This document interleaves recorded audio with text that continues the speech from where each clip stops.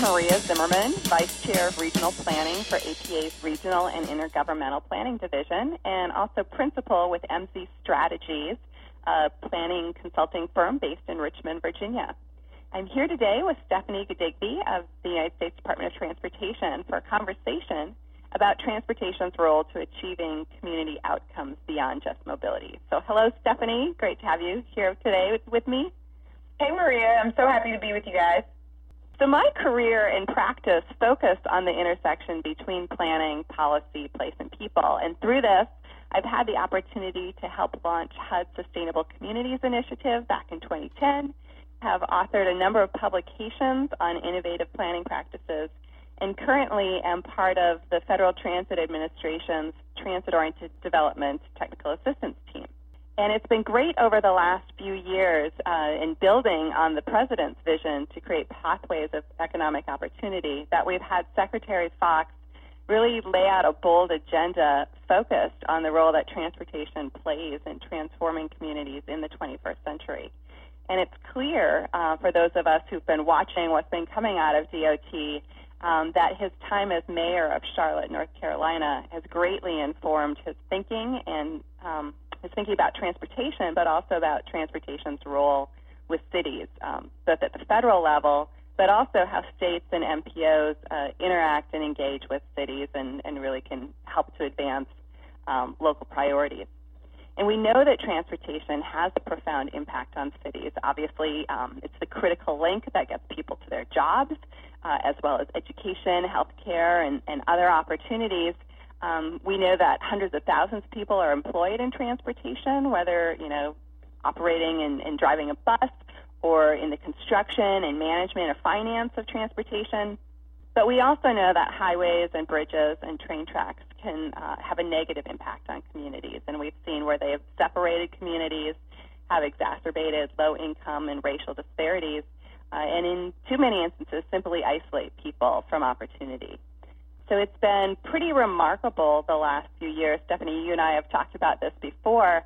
I think Secretary Fox has brought this strong focus on social equity that we have not seen from past transportation secretaries and even from most public officials.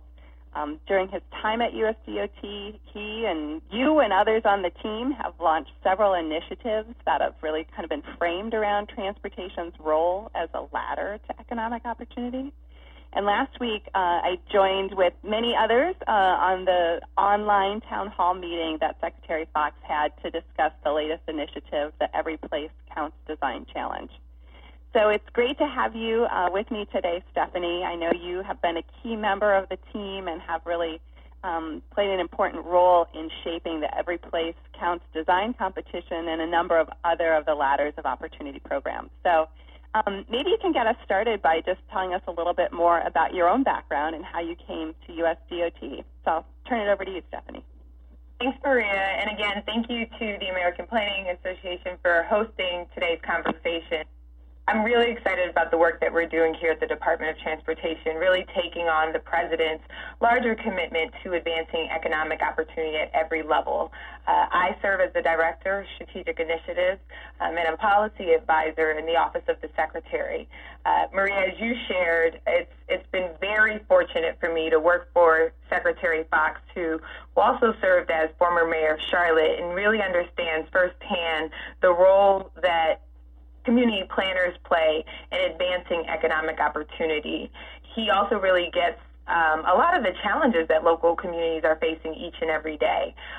My personal experience and background has allowed me to serve at every level from both federal, local, and state, helping to support and transform local communities. I worked on the Hill for several years for the late Congressman Payne, and really had a chance to really figure out ways to address some of the local challenges in funding and priority projects for the Congressman for the state. And then later on, I served as Chief of Staff for the City of Orange, where we really tackled some really local challenges that honestly affect every community across America. Prior to joining the Department of Transportation, I had the great privilege of working at HUD and helping to support the Sandy relief efforts in the region, really getting together a diverse group of stakeholders to really talk about the vision and advancing really how to transform and rebuild that area after Superstorm Sandy had hit the area. But today, I have the privilege of really talking about the work that we're doing here at the Department of Transportation and the Secretary's vision of really developing a 21st century transportation network that supports and provides connection and access for all. You know, I knew you had spent time on the Hill and with the city of Orange, but I didn't realize you'd also done a tour of duty over there at HUD. So every time I talk to you, I learn something new. I was part of the Hurricane Sandy Rebuilding Task Force, and I had an opportunity to help shape the design challenge, which would help us really figure out some transformational ways to address resiliency. And I've been able to take that experience of helping to develop various initiatives to really have local components be added into a vision for planning and policy directions. Oh, that's great. That makes a lot of sense, too, in just thinking about some of the stuff that's come out. So that's I think, always terrific when you hear these examples of people at the federal level who have had time working at different levels of government and then can think about how to make the federal programs work better, because I think, you know, a lot of times we create programs and we don't really have the opportunity to do some of the fine-tuning. So that's super. Well, why don't we dig in a little bit deeper? You know, as we were talking about, there have been several new initiatives that have come out, and, you know, under this framework of ladders of opportunity, and I like to think of them as the different rungs on that ladder to opportunity. But can you tell us a little bit more about the Secretary's framework and thinking behind these and how they fit together? And I'm also curious, Stephanie, since they are pretty innovative, kind of what reactions you've been getting from Congress, from transportation industry leaders, as well as communities, whether positive or negative. So just, you know, really curious to hear about how they fit together and kind of what reactions you've had. Yeah, so what I will say is, look, the Department of Transportation really plays a critical role in connecting Americans and communities to economic opportunity. The transportation infrastructure choices that are made at the federal, the state, and the local level really can strengthen communities, create pathways to jobs, and really improve the quality of life for every American. And I think the Secretary's own experiences have helped to shape the larger DOT Connects, ladders of opportunities, components that we offer. We've really been looking at this in kind of three different buckets. The first one being that transportation should connect people to opportunity. Second, it's the second largest expense for American households, and it truly does make a difference in the way that people are able to access safe, reliable transportation options. The Secretary talks about the fact that when we were building our infrastructure almost 60 years ago through the interstate highway, we may have unconsciously divided neighborhoods specifically around racial and income levels. And what that did was really create barriers in which you weren't able to connect to, you know, job centers, higher institutions of education, health centers, and other essential services. And so as it relates to connecting people to opportunity, we really have had a performance-based approach in which we are encouraging local transit agencies, state DOTs, MPOs to measure those connections. We really had focused a very long time in connecting people from point A to point B, and part of the opportunities agenda is really looking at how do we ensure that those connections really do get people to the places that they need to go to. Because if you can't get there, you can't go there. And we don't think about that oftentimes, but it is a critical component. And so we've been doing and really focusing our energy and attention on planning policies that would allow us to measure those connections, working closely with the various levels of our grantees and partners in the conversation. I'd also say, second, the other thing that we've really been focusing on is the jobs that are being created through the investments, infrastructure investments that we spend. For every $1 billion in transportation infrastructure, we're able to create and support at least 13,000 jobs. And these jobs pave the way for small businesses, disadvantaged women and minority-owned businesses to really ensure that we transform communities locally. One of the things that we've been super proud of is our local hire initiative that really has been looking at getting local residents to be part of the rebuilding of a community.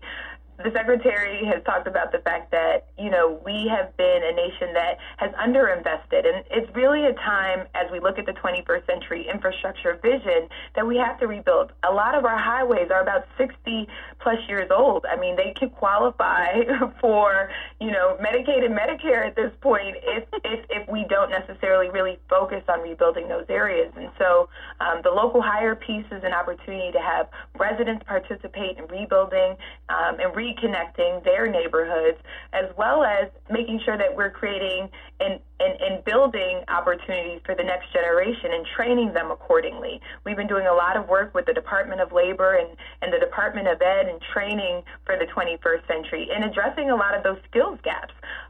Our labor market is aging out with the baby boomers retiring, and there's a huge opportunity to make sure that the next generation is prepared to help invest in their community. And then finally, that transportation revitalizes communities, that, our infrastructure really has an opportunity to transform neighborhoods in a very impactful way when we think about land use and transportation decisions together. And I think that that's one of the things that we hadn't done for a very long time. When you think about transit-oriented development and some of the other programs that have now come out, we really recognize the importance of making those decisions holistically and really thinking about how everything connects together.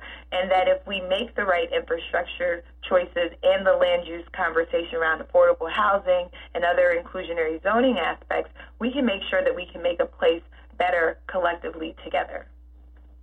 I would just also add that I think to your question about how folks have received the opportunities agenda and the importance that transportation plays, I think it's been so powerful to hear the stories of people talking about their local communities and in ways in which the highway system may have really impacted their neighborhoods dramatically, and the limited access that was created by those choices. But we've also heard how excited people have been to have a secretary talk about the importance of us making sure that as we rebuild, we build better for all. And it's an exciting time. We've briefed various caucuses, such as the Congressional Black Caucus and Hispanic Caucus, but also many members in which we're doing some innovative things like Ladder Step, the transportation empowerment pilot that is doing work in 7 cities across the country. Cities like Baltimore, Baton Rouge, Phoenix, Indianapolis, helping to support local mayors advance game-changing transportation projects. I'd also just add, safety remains our biggest cultural piece and an institutionalized factor of the things that we do at the department. And so we've done challenges like the Mayor's Challenge for Safer People and Safer Streets, where we're walking. Our division administrators and our field staff are walking with state commissioners and mayors to do walk assessments and really figure out how we do this work together, because it's something that's not going to happen in Washington. It has to happen locally. Yeah, no, I think that's true, and I've worked on transportation issues for a long time now, and I think, we joke that transportation is just filled with acronyms, and it's a very technical industry, and I think, we sometimes use that as yet another barrier for people to engage, but when you peel that away, transportation really is about these individual stories, whether it's the person or the community or the local business owner. So those are great examples. And also, I'm reminded as you're chatting there, Stephanie, I think a hallmark of this administration has been the unprecedented coordination across agencies around place-based initiatives such as, Ladders Step and Ladders of Opportunity, Sustainable Communities, some of the resiliency work. And many APA members were really closely involved with those efforts, particularly at the local and regional level. And I know for regional planners, the Partnership for Sustainable Communities is something that many of us were working to try to support and preserve funding for. So I'm wondering, could you tell us a little bit about, what's the status of these cross-agency efforts and what can we be doing to ensure that they'll continue in the next administration, regardless of who's in the White House? Yeah, so I would say another piece that we really have been focusing on is really making sure that we can figure out how the federal government can help local communities really thrive. And that's through the work of our Sustainable Communities piece, our SC2 Strong Cities, Strong Communities work. And what one of the hallmark pieces, as you talked about, is really being able to coordinate the visions locally and bringing together our various regional teams to turn local plans into reality. I think one of the things that the Sustainable Communities Grant offered was a plan for local communities to really advance together about the future of their city and what they wanted it to look like. I think that work really helped to support many of the next iterations that we've seen. We have about over 18 different place-based initiatives with various agencies doing different work where we've invested several billions of dollars into local communities. And one of the things that we have been able to learn is how to coordinate at the federal level and also regionally. And that coordination has really been a critical component. And so the next iteration, to answer your question, is something called Community Solutions, in which we can really take this interagency collaboration to the next level and making sure that even after this administration is gone, HUD and DOT and EPA and, the Department of Commerce through EDA and many other agencies and sister agencies could still coordinate locally. And why is this important? It's important because we often don't realize when we're in our silos that locally someone who is trying to figure out how to transform their community doesn't know the difference oftentimes between what transportation is doing versus what HUD is doing. They just need answers. Yeah. And I think the other piece that has allowed us to see the importance of this is through incidents like Katrina, like Sandy, in which it requires a full federal response to helping to really transform a community. It cannot just be done by HUD, by the Department of Transportation, even by USDA in some of these rural communities. It has to be a collective effort. And I hope and I really believe that is going to be one of the lasting legacies of our administration, which is really being able to continue to work in a very holistic way to help support local communities so that the federal money that we receive can really help to transform local communities directly with their own vision, not a federal vision, but their local vision of being able to transform their community. And so with that, Stephanie, like how can a local planner or somebody working locally, maybe a developer or a community member, if they have an idea or if they're running into a roadblock dealing with the federal government, I'm just curious, kind of through this community solutions effort that you mentioned, how could someone tap into that or, find out or engage with their regional or other federal offices? Is there some way that they can find out who they could connect with? Yeah, so one of the things that the Community Solutions team is doing is training in each agency a liaison who will both work in specific cities, but also at headquarters there can be a point of contact to help to mobilize or help to navigate or offer concierge services to local communities that are trying to navigate their way.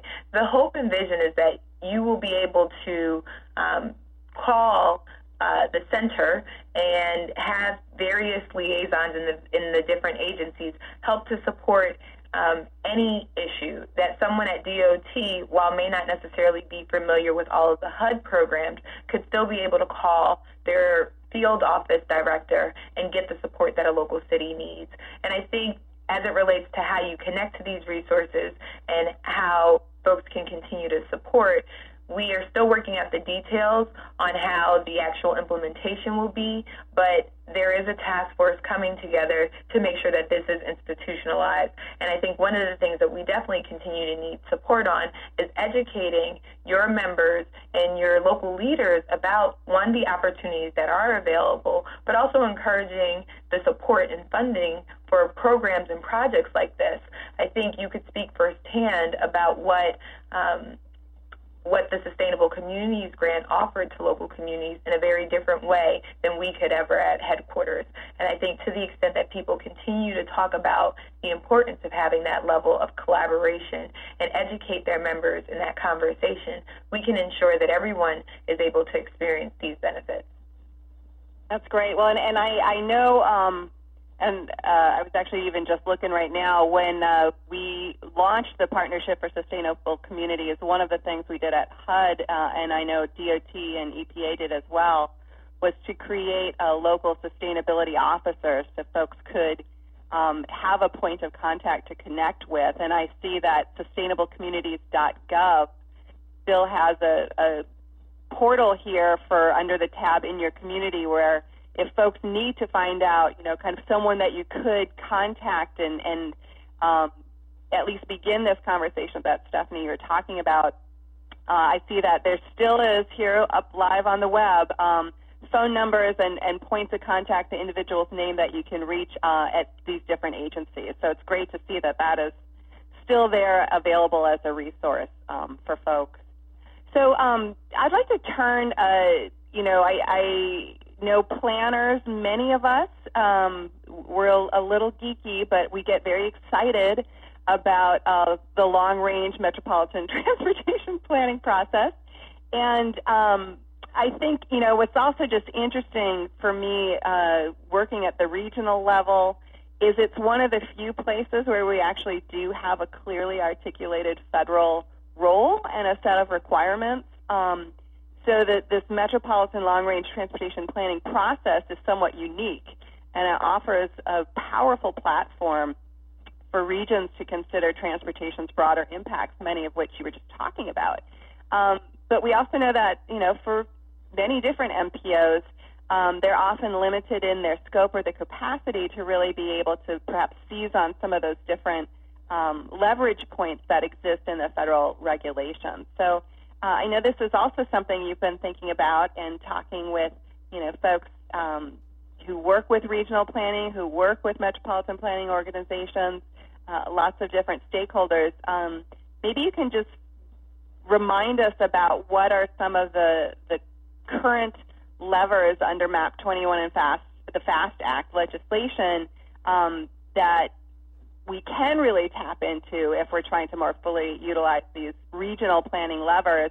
And, if you and Secretary Fox have ideas for how to further improve or empower MPOs in this process, would love to hear what you've been thinking about that, because I know there is a lot that's happening around the metropolitan planning process. Yeah, I think that's one of the most underutilized but most powerful tools that happen locally every single day. And I think the role that the MPOs play can truly help to support the regional and local visions of communities. Secretary Fox last year really launched a larger conversation around Beyond Traffic, the larger vision for our country in 2045, and really thinking about the next 30 years. In every city, there has to be a long-range, there is a long-range plan or a planning document that helps to set the vision. But nationally, we don't necessarily have that. And so Beyond Traffic was his way of really making sure that we could really identify and think for the future for that 21st century transportation system, what it would look like. And there were 5 emerging trends that came out of that conversation that essentially talked about the future of where we're going. And it was essentially how we're going to move, how we're going to move things, how we're going to move better, and how will we adapt? How are we going to align our decisions in dollars? And a lot of those things really came back to the local conversation. We're really seeing a shift in terms of mega regions, where there are about 11 different areas that link transportation, economics, and other factors. And they represent over 75% of our population and employment.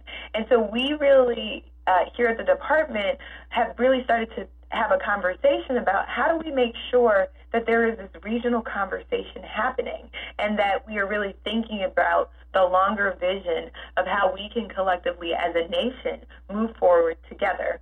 And I think as at the MPO level, that is really the middle ground between the state and a local community to help set their vision of where they'd like to see things happening.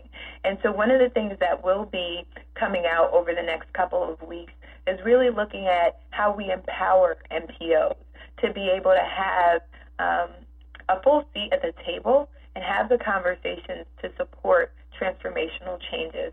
And I think that actually occurs by the boards that they set, the people who participate in the conversations. You know, it's funny, as we go out and we talk about things like MPOs, people are like, who? What does that mean? Mm-hmm. Yeah. But the importance of the role that they play is too important for us not to have a conversation and not inform people about how important it is. And I would say even to some of the elected officials who serve on MPOs, I'm not sure that they fully understand the value that they truly, not just their value, but the power that they have at that level. At the end of the day, the Department of Transportation is a federal regulatory agency, but it is at the state, at the MPO, and at the local level that real decisions happen. And the money happens and is given to the states and to the MPOs to really make those changes that need to happen. And so unless you're at the table, you can't be part of the conversation. And the Secretary really wants to make sure that local community residents understand their power through the planning process, wants to make sure that local officials understand the true power that they have to make transformational changes and strengthen MPOs and make sure that they can work collectively and hand in hand with the state to support the larger and broader visions for the region. Yeah, I think you're touching on such an important point. I know in a lot of the work that I have done with different MPOs and regional planning agencies, I think this issue of, you know, really embracing and trying to foster your relevance in a region, because the thing that is unique is that the federal transportation law is requiring there to be these regional tables. And I think, you know, in some regions we see that the MPO process and long-range transportation planning process, or the transportation improvement project process, is also kind of the stapling exercise, people like to say. But I think really seizing on how do you leverage that unique asset, which is a regional table, and how do you build on the different planning factors. We were last together, Stephanie, in Phoenix, Arizona for the APA annual conference, and, you know, it was amazing to me to hear from the folks at MEG, the Maricopa Association of Governments, where I think they're a great example of seizing on the opportunity for the MPO to really be regionally relevant through some of the work that they're doing, you know, recognizing their role as an MPO in all the data that they're collecting at that regional scale, and not just stopping to collect the transportation data, but collecting the data on economic development, employment, on education. I thought that was a great example they were sharing about, you know, they can be this conduit to connect up all this information and make it easy for the public to access and utilize. So I think lots more to happen around the metropolitan table. And I'll make a shameless plug for the innovative MPO book that I was really pleased to work with Transportation for America, and they released about a year and a half ago now, that I know is also a good resource for folks who are wanting to find out who's doing what kinds of innovative things at the MPO level. And I would say the piece about the MPO that's also powerful is being able to measure the conversation around equity, to measure how your system is really working. It's great that you have transit service, but if it's not connecting people to where they need to go to, then is it really doing the role that it's supposed to? And I think even a conversation about how to reach kind of the non-traditional stakeholders is definitely another area. I think the performance measures that MAP 21 offered really focused on how do we make sure that our dollars and our decisions align for what that local community is looking for, and how do we make sure that maybe we do make the tough decisions in empowering the MPOs by having them be a funding source in local communities accordingly. And it's really great to hear how I think like the Baltimore Metropolitan Council is looking at broader than just transportation, the housing conversation and the economic development piece that you've been raising. I think that there are many MPOs that have been doing a fantastic job at that. And to the extent that we can bring them all together in a room and share those best practices, I think that it definitely will make sure that many communities can also thrive.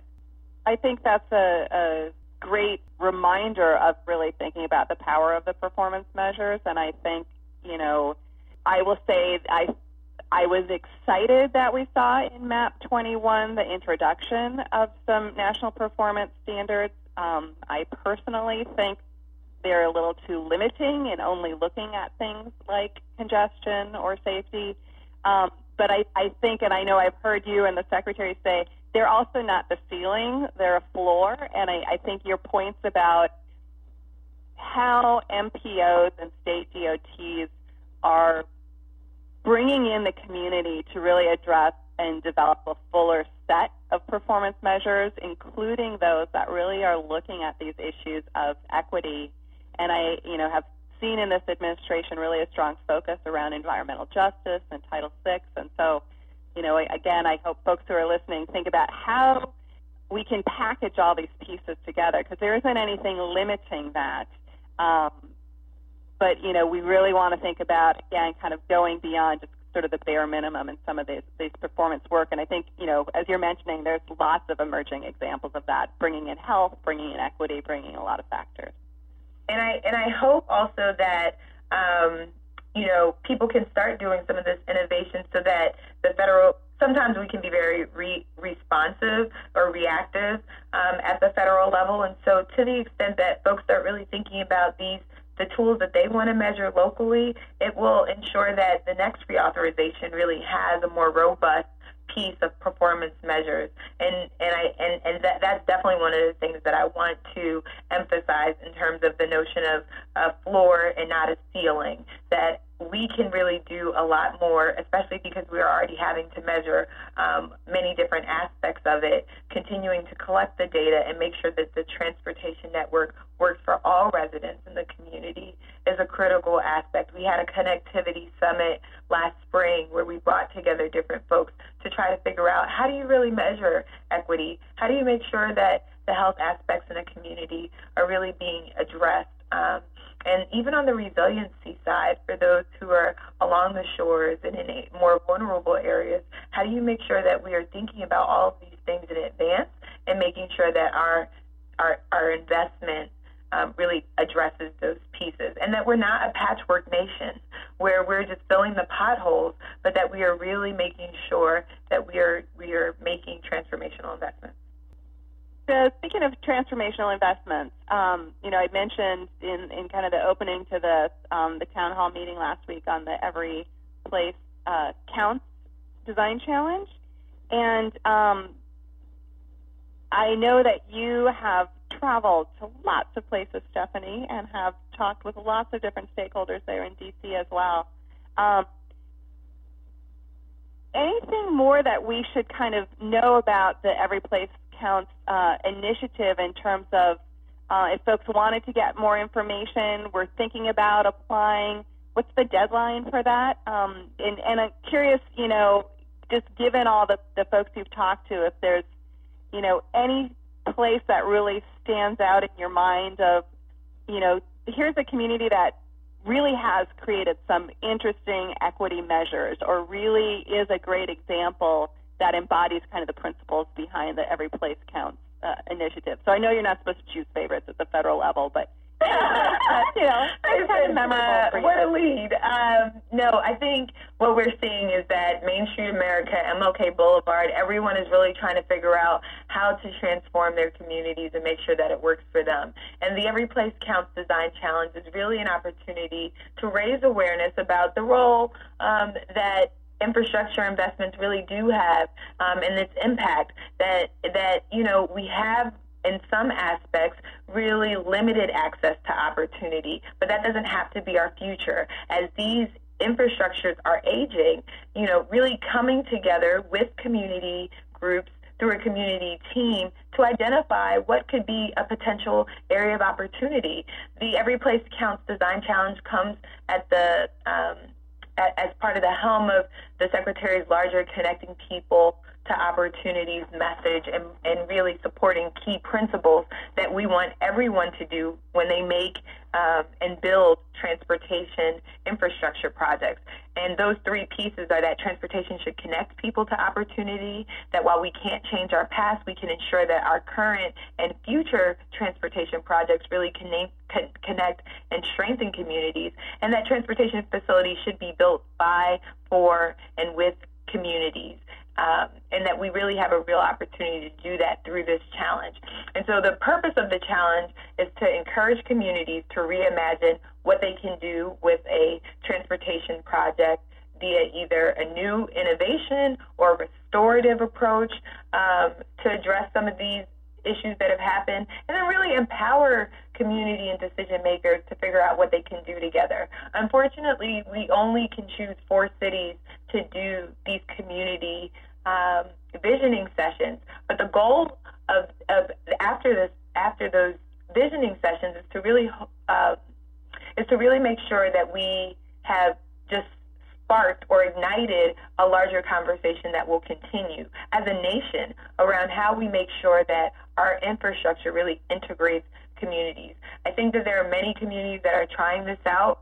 I will say one of the great things about working for a mayor secretary is that we have not had all the answers, and yet we've gone to local community leaders who are willing to take the risks together with us and figure out how we solve this together. Because I don't know that there is I think that there are examples in which people are trying to get it right and have done some really cool things, like the 11th Street Bridge here in D.C. that is looking to connect the Anacostia neighborhood that is bifurcated both by a highway and a physical, the water, the river itself, to the larger D.C. And they've had many different people helping to support that investment and really figure out how do we make sure that this infrastructure project, and let me be clear, transportation is not going to change all of the community problems, but if we do it in the right way, it can be it can be the foundation to build upon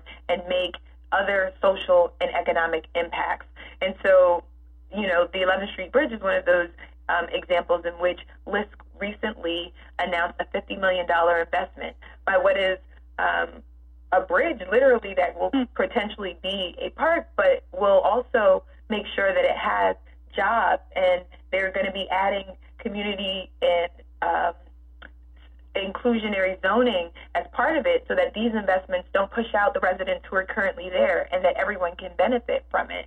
I think as it relates to the challenge, the vision and the hope is that it will, the right project will have the right people coming together, a state DOT, an MPO, a local mayor, community groups, community leaders, to have a conversation about an infrastructure project in which they can really use to spark revitalization and reinvigorate the community.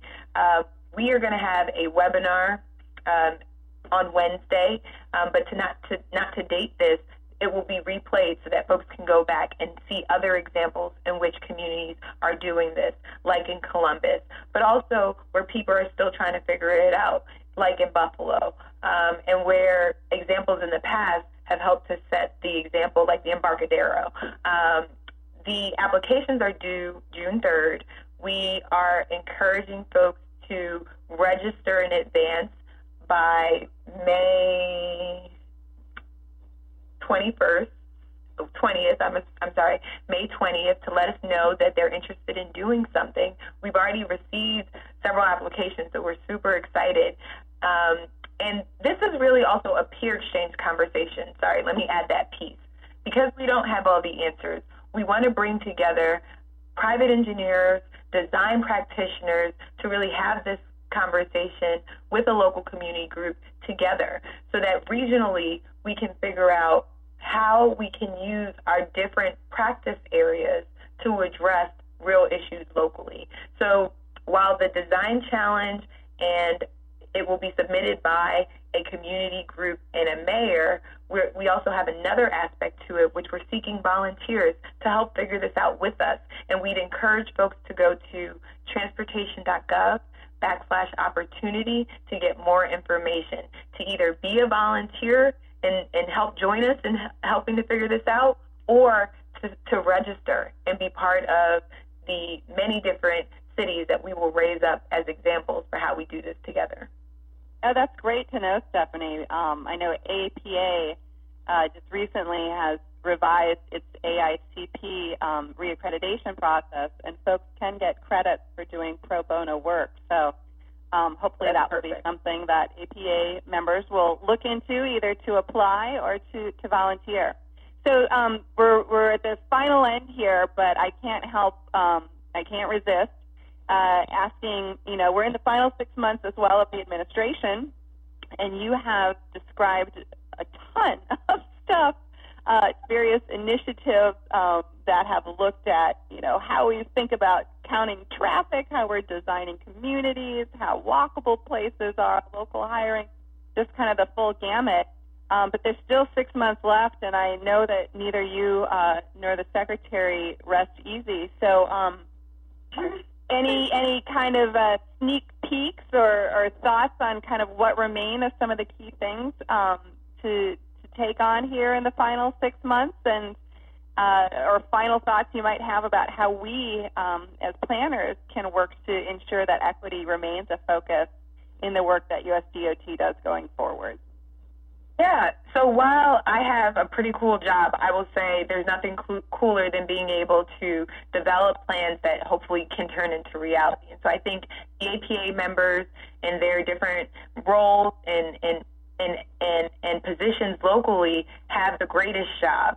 And we really want to encourage all of the members to figure out how they can get more involved, not just in the city that they work for, but as a larger group of practitioners, to share some of these best practices that are happening across the country. I have the privilege of highlighting them, but the members, the APA members, have the privilege of working on these things every single day. And sometimes it feels discouraging after going to a zoning board or a planning board meeting and really kind of having to push folks to have such bold visions. But when you see the things that happen, the real transformations that happen afterwards, it makes the fight so much better. And I would say, while we have 6 months, it means that we still have 6 months. And it means that we still have more work to do. And the Secretary is not shy on reminding any of us here at the department how much we still have to push through the rest of this administration to do everything that we can to make sure that transportation really does connect people to opportunity. During the town hall, he talked about the fact that we will be having a Citizens Academy, really giving a Transportation 101 version to local leaders around how they can become part of the process. I think, we still have a lot more to do on supporting MPOs, and there's nothing like having state partners in this conversation. And so we look forward to continuing to work with them. I will close out by saying that the Secretary has been very clear that while Ladders of Opportunity has produced a lot of different initiatives and funding opportunities to local communities, this is not a program that ends with this administration. This is a mindset. It's a mindset about making sure that the work that we do has a transformational impact to local people. This is about the things that we do in transforming communities.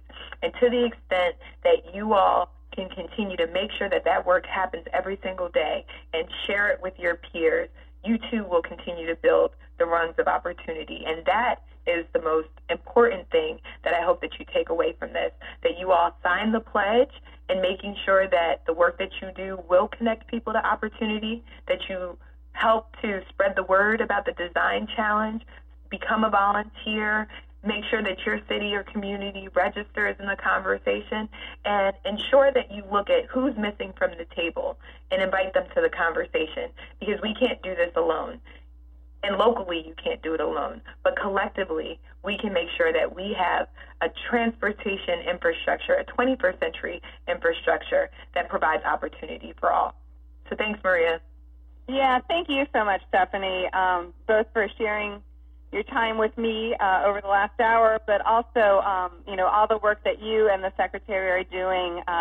So appreciated, and really is really powerful to enabling communities to have these important conversations that I know folks are wanting to have, and having that leadership and that support at the federal level is really great. So also, just to remind folks, it is Infrastructure Week, and we hope that, actually it's Infrastructure Month, Transportation Month, all month for APA. And so APA's blog is having lots of late-breaking news from USDOT and deep dives on ongoing federal transportation initiatives, as well as member spotlights to share how planners are changing how people are moving from point A to point B. So check out APA's blog, and thanks for listening to us. No problem. Thanks again, Maria. And again, I just want to thank our team every day in the regions and your team for making sure that we connect people to opportunities.